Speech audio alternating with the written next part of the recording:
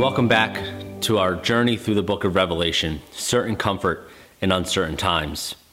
Over the past several weeks, we've been in Christ's 7 letters to the churches. We have seen him write a letter to a loveless church, a suffering church, an idolatrous church, an immoral church, and a lifeless church.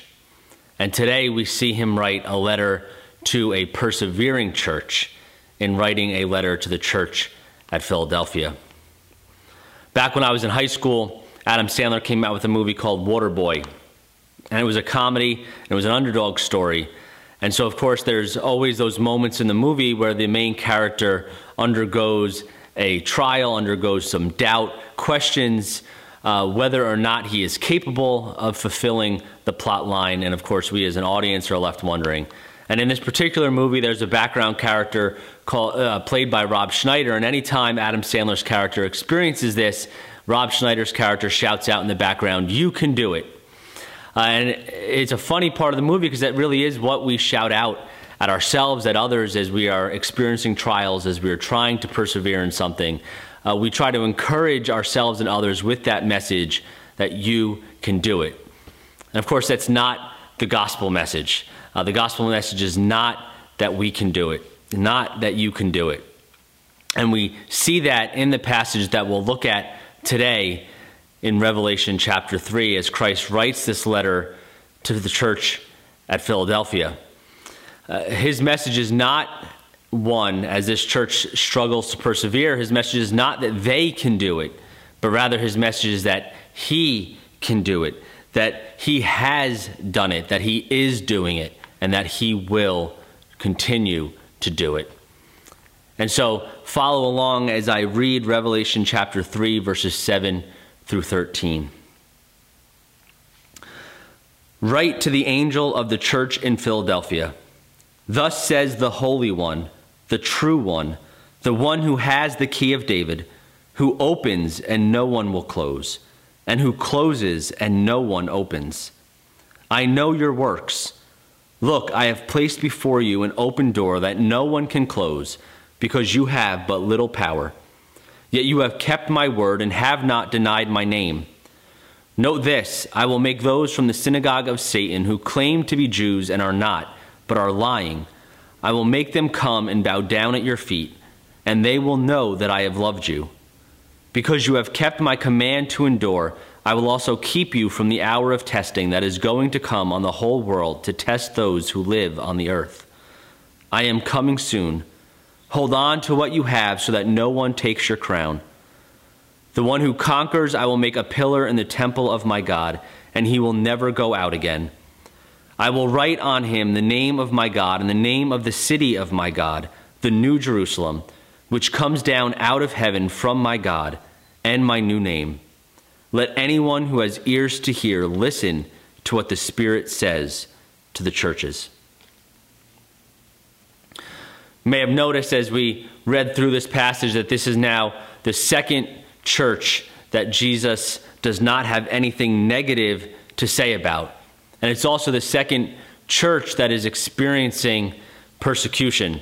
The church at Smyrna was poor and they were experiencing persecution, and Jesus had nothing bad to say about them either. And here to the church at Philadelphia, Jesus commends them, says that he knows that they've been suffering, and yet he encourages them merely to continue persevering. He does not condemn them for anything.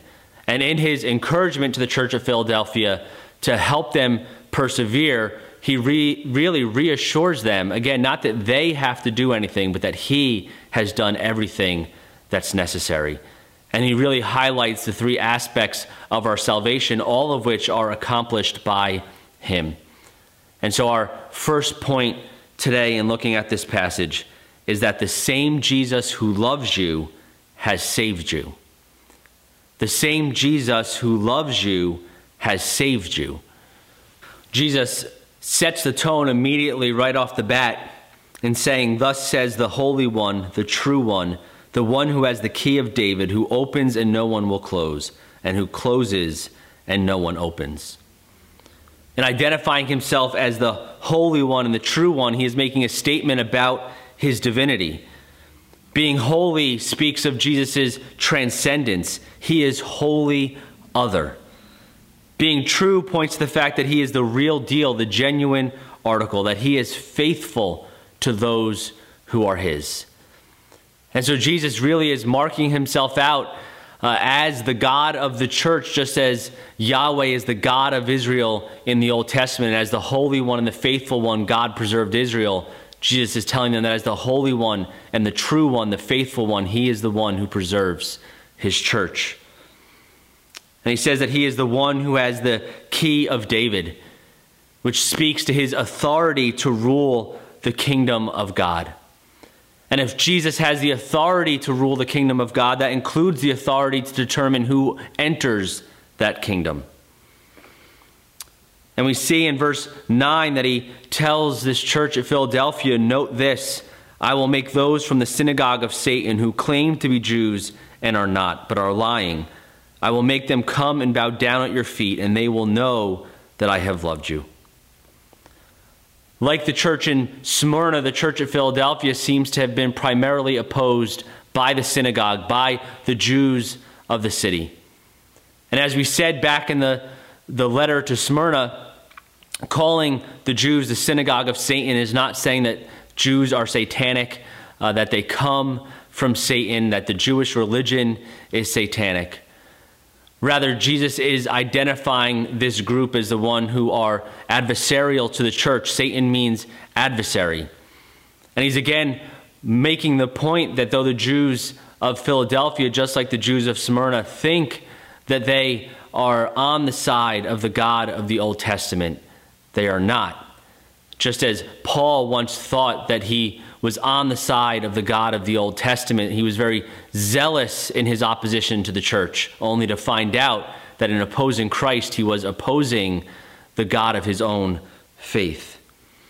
And the Jews of Philadelphia, like the Jews at Smyrna, seem to have cast the believers of Philadelphia out of the synagogue. They refuse to accept Christians as heirs to the promises of Abraham, Moses, and David. And so Jesus is telling the church at Philadelphia that because he is the true Israel, because he is the true David, it is he who gets to decide who makes up God's people and who doesn't. He is letting them know that although God's people have cast these believers out of the synagogues, that they are in fact God's people. Jesus draws on several Old Testament passages, most notably Isaiah 22, where a prophecy regarding Eliakim, son of Hilkiah, points forward to a greater fulfillment in Christ. And it says of Eliakim, I will clothe him with your robe and tie your sash around him. I will hand your authority over to him, and he will be like a father to the inhabitants of Jerusalem and to the house of Judah. I will place the key of the house of David on his shoulder. What he opens, no one can close. What he closes, no one can open. When this passage finds its fulfillment in Jesus, the point is that it is Jesus and Jesus alone who saves a person and inaugurates him into the household of God and the kingdom of God. The fact that these Jewish synagogues had started to expel Christians from them does not mean that these expelled believers were outside the household of God or the kingdom of God, because it is Jesus who gets to make that call and not the Jews. And that entrance to the kingdom of God is meant here is made more clear by the reference to the Jewish opposition eventually bowing down to them. In the Old Testament, numerous prophecies pointed to the day when the Gentiles, those outside of God's household, would bow down before God's people. And Jesus' comfort to the church of Philadelphia is that the reality will be the exact opposite of what their opposition expects. It will be the Jewish believers who bow down before the Gentile believers and not vice versa. It is now those who believe in Jesus who make up true Israel, because Jesus is the true Israel. The determining factor of whether one is in the household of God or not is no longer whether one is in Abraham genetically, but rather whether one is in Abraham spiritually. And of course, in the New Testament, this means whether or not one is in Christ. And that is how the New Testament generally speaks about believers. We talk about Christ being in us, but that's only used a handful of times in the New Testament. More predominantly, hundreds of times, the New Testament talks about us being in Christ. And in fact, this is the way John puts it in his first epistle in 1 John chapter 5, verse 20, where it says, "And we know that the Son of God has come and has given us understanding so that we may know the true one. We are in the true one, that is, in his Son, Jesus Christ. He is the true God and eternal life." Notice that John uses the same phrase to describe Christ both in 1 John and in Revelation. He is the true one. And the fact that we are in the true one, the fact that we are in Jesus Christ, means that we are in the true God and that we have eternal life because Jesus is the true God and he is eternal life. And so the determining factor of whether one is in the household of God or not, whether one is in the kingdom of God or not, is no longer whether one is in the nation of Israel or not, or whether one is in the synagogue or not, but rather whether one is in Christ or not, because Jesus is the true Israel. He is the one in whom all of God's promises are fulfilled. He is the one who perfectly kept the law. He is the one who fulfilled Israel's destiny. And so those who are in Jesus are in Israel. They are in the household of God and in the kingdom of God. And the one who opens and no one will close, and the one who closes no one can open, speaks to Jesus' sovereignty. Once he opens the door to the kingdom to a person or a people, that door cannot be shut again. And once he has closed the door to the kingdom to a people or a person, that door cannot be opened again. And so Jesus is comforting the church at Philadelphia with the fact that their salvation is secure. That just because they have been cast out of the synagogue does not mean they have been cast out of the family of God. That he is the one who opens the door, and no one can shut it once he has opened it. And he has opened it to the Gentiles, and he has opened it to these believers in Philadelphia. Paul makes the same point in Ephesians chapter 1, verse 13, where he encourages the Ephesian church by saying, "In him you were also sealed with the promised Holy Spirit when you heard the word of truth, the gospel of your salvation, and when you believed." That seal in ancient times was something that was permanent. The only one who could break that seal, who could open it once it was sealed, was the one whose seal it was, or his representative. And so Paul was encouraging the church at Ephesus that they have been sealed by the Holy Spirit, which means that the only one who could break that seal is God. And of course, God is faithful and he will not break the seal. And so just as Paul encouraged the church at Ephesus that no one could cause them to lose their salvation, no one could break God's seal upon him, not even themselves, so Jesus is encouraging this church at Philadelphia that no one can shut the door to the kingdom to them because he himself had opened it. And that means that not even we ourselves can shut that door. And so the same Jesus who loves you has saved you. And secondly, the same Christ who saved you is keeping you. The same Christ who saved you is keeping you. In verse 8 of Revelation 3, Jesus says, "I know your works. Look, I have placed before you an open door that no one can close, because you have but little power. Yet you have kept my word and have not denied my name." The open door that no one can close that Jesus has set before them is a reminder that no matter what their persecutors did, they could not rob them of their salvation. That the Jewish rulers and leaders in Philadelphia, even the Roman authorities in Philadelphia, could do a whole lot to these believers, but they could not rob them of their salvation. They could not kick them out of the household of God. They could not close off the kingdom of God to them. This is why Jesus in his earthly ministry could say things like he did in Matthew 10:28, where he said, "Don't fear those who kill the body but are not able to kill the soul. Rather fear him who is able to destroy both body and soul in hell." Jesus, even in his earthly ministry, reminded his followers that it is ultimately he who gets to decide a person's eternal destiny. And so he's reminding again that the Church of Philadelphia, he's the one that's opened the door. No one can close it. And so they need not fear the Jewish leaders. They need not fear the Roman authorities, because it is Jesus who placed the open door. And the fact that it is Jesus who placed the open door means that all of salvation is ultimately dependent on him and not on us.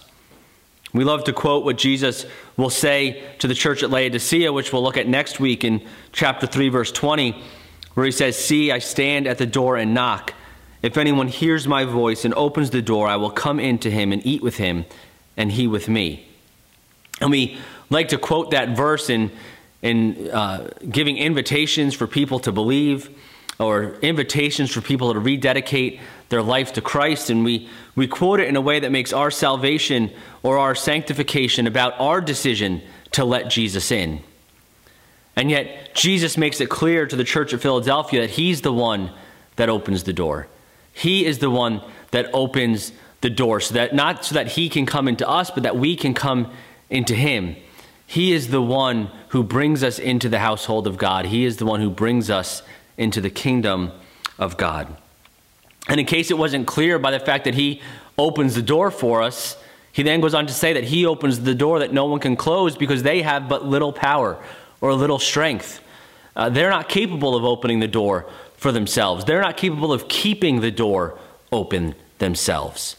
And because they have such little strength to keep that door open, Jesus sets up a door that cannot close, that no one can close, not even them, not even us. Jesus is reminding them that their being kept is not due to their strength, but to his strength. It's not because they're in their strength holding on to Jesus, but because he in his strength is holding on to them. Not that they in their strength are keeping that door propped open so that their physical enemies or their spiritual enemy cannot come and slam that door shut, but rather it's because he in his strength is keeping that door open, that no one can come and slam it shut. And yet, with what little strength they did have, they had clung to his word. And so he encourages them to continue clinging to his word, because his word has kept them thus far, and it will continue to keep them in the days ahead.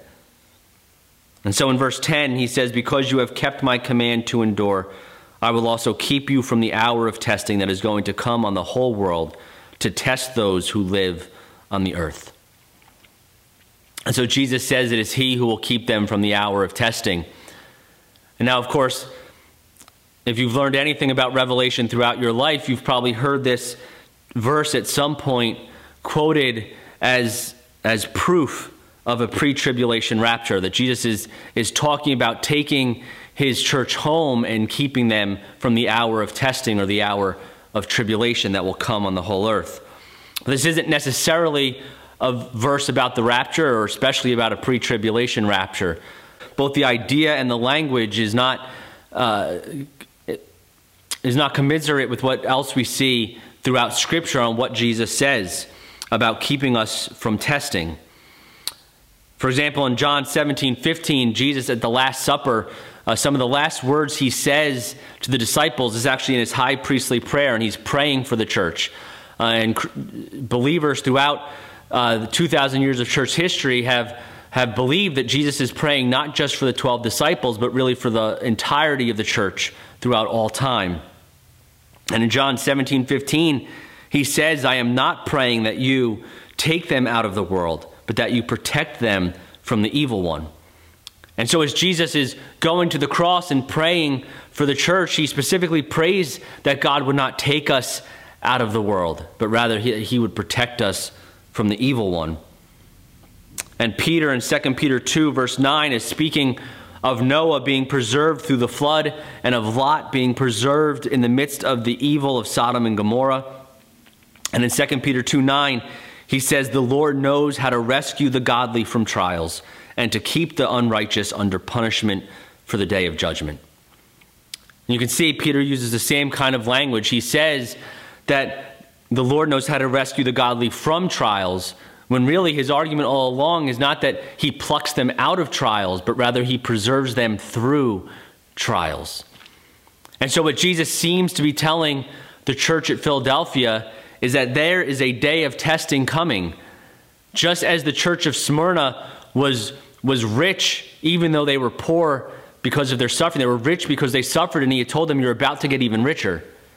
Here, he tells the church of Philadelphia, I know that you have persevered, and don't worry, you're going to experience even more testing, and yet I will preserve you through that as well.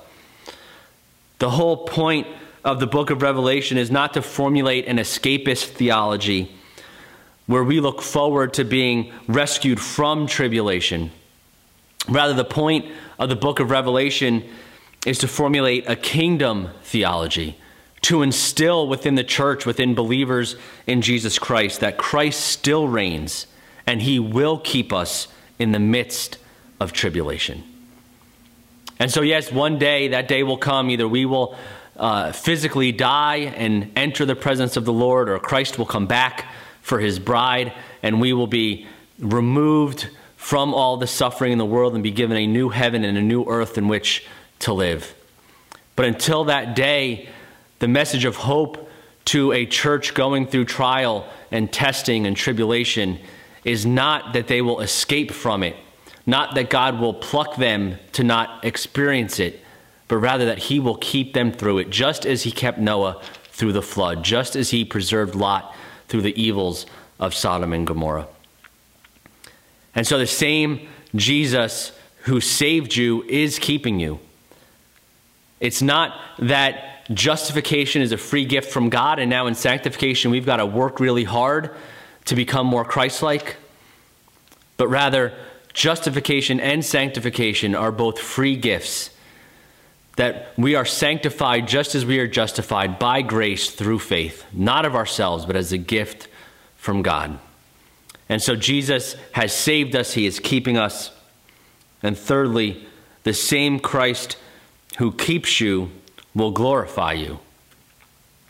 The same Christ who keeps you will glorify you. And this, of course, is the third aspect of our salvation. We've been justified. We are being sanctified. One day we will be glorified. And that is also the work of Jesus and not our own work. In verse 12 of chapter 3, his promise to the church at Philadelphia is that the one who conquers, I will make a pillar in the temple of my God, and he will never go out again. I will write on him the name of my God and the name of the city of my God, the New Jerusalem, which comes down out of heaven from my God, and my new name. Jesus really ups the stakes all of a sudden here with the church at Philadelphia. Those whom he has saved and kept are not just welcomed into the household of God. He tells them they are the household of God. They constitute the household of God. Though they have been expelled from the synagogue, they now make up the new temple. This is really what all of Scripture, all of the gospel is about. Back in the early chapters of Genesis, we see God not just creating an earth, but really constructing a temple.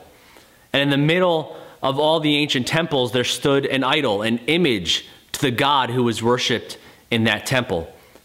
And of course, you read through Genesis 1 and Genesis 2, and in the middle of this cosmic temple of creation is not a idol of wood or of metal, but is man and woman, images of God, images of the God who will be worshipped in this temple. And of course, Adam and Eve are given the command to keep this temple and even to expand this temple. And yet, of course, they fall into sin and do not live up to what God had commanded them to do. And yet the rest of Scripture is all about God bringing about what Adam and Eve did not accomplish. And you see glimpses of it all throughout Scripture. And so in the book of Exodus, you have the creation of a tabernacle where God will once again dwell with his people. And the whole creation of the tabernacle is set to kind of replicate creation week. And there's these series of sevens, and the tabernacle is supposed to mirror creation. And there's even now the priest who will serve in the tabernacle as Adam and Eve were commanded to serve in the garden. And eventually the tabernacle is replaced by the temple in a very similar fashion, a more prestigious and a more permanent tabernacle. And then you turn the pages over to the New Testament, and John in his gospel says that the Word became flesh and dwelt or tabernacled among us. So in the person of Jesus Christ, God was once again dwelling among his people. And then you read further into the New Testament, and we as individual believers are called temples of the Holy Spirit in 1 Corinthians 6. And this is one of several passages that talk about the church as a whole, believers corporately being a temple for God. And so Jesus is promising that what God has been about doing for the entirety of history will be finished and culminated, and these believers in Philadelphia would be part of that. And in fact, he says that he will never go out. All you have to do is read the Old Testament. You get towards the exile, and when the Babylonians came and they destroyed Jerusalem and destroyed the temple, before they're able to destroy the temple, God's presence goes out from the temple. And yet Jesus tells the believers at Philadelphia not only that they will be a temple to God, but that he will never go out of them. This is the promise that God would permanently dwell among his people. And in fact, he says that the name of God and our eternal dwelling place will be written on us. You see this again in 1 Peter chapter 2, verses 4 through 10, where Peter says, "As you come to him, a living stone, rejected by people, but chosen and honored by God, you yourselves as living stones, a spiritual house, are being built to be a holy priesthood, to offer spiritual sacrifices acceptable to God through Jesus Christ. For it stands in Scripture, 'See, I lay a stone in Zion, a chosen and honored cornerstone, and the one who believes in him will never be put to shame.' So honor will come to you who believe, but for the unbelieving, the stone that the builders rejected, this one has become the cornerstone, and a stone to stumble over and a rock to trip over. They stumble because they disobey the word. They were destined for this. But you are a chosen race, a royal priesthood, a holy nation, a people for his possession, so that you may proclaim the praises of the one who called you out of darkness into his marvelous light. Once you were not a people, but now you are God's people. You had not received mercy, but now you have received mercy." And this message of hope and promise that Peter is writing to his readers is the same one that Jesus is writing to the church at Philadelphia, and indeed to all of us who have ears to hear what the Spirit says to the churches. Jesus himself was a stone rejected by people but chosen and honored by God, and he became the cornerstone for this new temple. And now that Jesus is the cornerstone, only one of two things happen. You either trip over him as a stumbling block, or you receive him as your Lord and Savior. And as you receive him, you too become a living stone, rejected by people but chosen and honored by God. And you are being fitted together with believers throughout all history to be this new temple for God. And this should shape the way we read some of the end-time prophecies about a new temple being constructed. We don't need to wonder what this is going to be, because the New Testament tells us what this is going to be. We are the temple of God. Once again, creation will serve as the temple, just as it was destined to do back in Genesis 1 and 2 before sin entered the picture. And now we might be cast out of the household of God, of the kingdom of God, in terms of being cast out by the Jewish believers in the case of Christians in Philadelphia, or we might be cast out by the world. We might not be accepted in society, and yet we are being built not just to be part of the household of God, but we are the household of God corporately as believers. We are being built. We don't just enter a temple. We are the temple of God. And not by our own merit, but by Jesus's merit. When we are in Christ, we become a living stone in this new temple to God. And that is a temple that God will never go out of. Again, not because you're doing anything, but because Christ has already done it. And this is the message of hope that Jesus gives to this suffering church, a church that had persevered so far, and Jesus is encouraging them to persevere still, not by encouraging them with all the things that they could do, but by reminding them of all the things that he had already done on their behalf. Our comfort in the midst of suffering, of trial, of tribulation, of persecution is not you can do it, but rather he has done it. He is doing it, and he will do it. If you're a little older and you liked SNL back in the day, you might remember Al Franken had a character called Stuart Smalley, and he was this motivational speaker, and he had this affirmation that he would always look into the mirror and say that I'm good enough, I'm smart enough, and gosh darn it, people like me. And again, I think sometimes we're tempted to almost take on that affirmation when we feel rejected, when we feel worthless, when we feel inadequate, when we feel unsafe, when we feel like we are not enough, when we don't feel loved. We take on the self-help culture of the world around us, and we tell ourselves, I'm good enough, I'm smart enough, and gosh darn it, people like me. But again, that's not the message that Jesus gives the church at Philadelphia. Our affirmation should not be Stuart Smalley's. Rather, our affirmation is that he's good enough and he has called me his own. And because he has called me his own, I am now a living stone in a new temple to God, made up of all believers throughout all history with Jesus Christ as the cornerstone. And this is a temple that God will never go out of, but rather we will spend eternity with God dwelling in us and with us. He will be our God and we will be his people. Jesus is reminding the church at Philadelphia and reminding us that being beaten and broken, rejected and dejected does not disqualify us from the kingdom, but rather it's actually a prerequisite. And it was a prerequisite because our cornerstone experienced just that for us.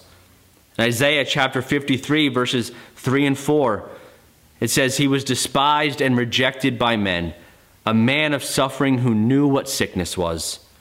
He was like someone people turned away from. He was despised and we didn't value him. Yet he himself bore our sicknesses and he carried our pains. But we in turn regarded him stricken, struck down by God, and afflicted. It goes on in verse 11 and 12 of Isaiah 53 to say, after his anguish he will see light and be satisfied. By his knowledge my righteous servant will justify many, and he will carry their iniquities. Therefore I will give him the many as a portion, and he will receive the mighty as spoil, because he willingly submitted to death and was counted among the rebels. Yet he bore the sin of many and interceded for the rebels. What Jesus is encouraging the church of Philadelphia with, and what he encouraged the church at Smyrna with, and what he encourages us with, is again that he did not endure the cross so that we might avoid the cross, but rather he endured the cross so that we might endure our cross as well. He endured suffering that we might endure suffering and not be destroyed by it. He was rejected not so that we might avoid rejection, but so that in being rejected, we might rest in his acceptance.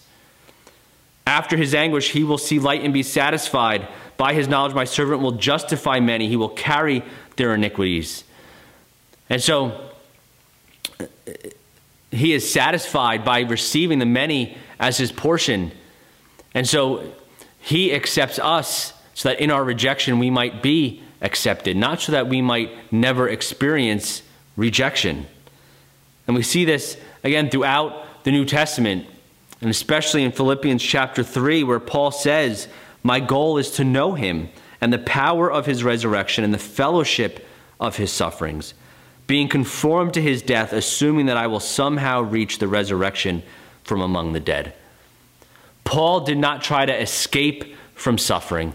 He did not try to escape from trial, escape from tribulation. Rather, he embraced it, knowing that it was the power of Jesus Christ in him that would enable him to endure it and overcome it. That it was in the death and suffering of Christ that the life of Christ would be found. And that is the message that Jesus is giving to the church at Philadelphia, to encourage them in their time of trial and tribulation and testing. Is not that they should seek to avoid it, but rather that he would keep them through it. And that no matter what happened in this earthly sphere, their inheritance was secure. One day they would be the temple of the living God, that he would dwell within them and dwell with them. He would be their God. They would be his people. And that it didn't matter what level of rejection, what level of condemnation, what level of persecution they experienced here in this life, because everything they needed could be found in him. Jesus not only loves you, he saves you. He not only saves you, he keeps you. And he not only keeps you, he glorifies you. He is the one who does it, not you. And so whatever you're going through, whether you are struggling due to the pandemic, whether you are struggling with sin, whether you are struggling with other forms of rejection or persecution, or whatever else you may be going through, the encouragement is not that you can do it, because brothers and sisters, let me gently say, you most likely can't. But the fact that he not only can do it, but has done it, is doing it, and will do it. The same Jesus who saved you is keeping you. He is able to keep you. As Paul wrote to the Philippians earlier in that book, "I am sure of this, that he who began a good work in you will be faithful to complete it until the day of Christ Jesus." Thank you for joining us today as we looked at a letter to a persevering church. Next week, we will look at the final of Christ's 7 letters to the churches, his letter to the church at Laodicea.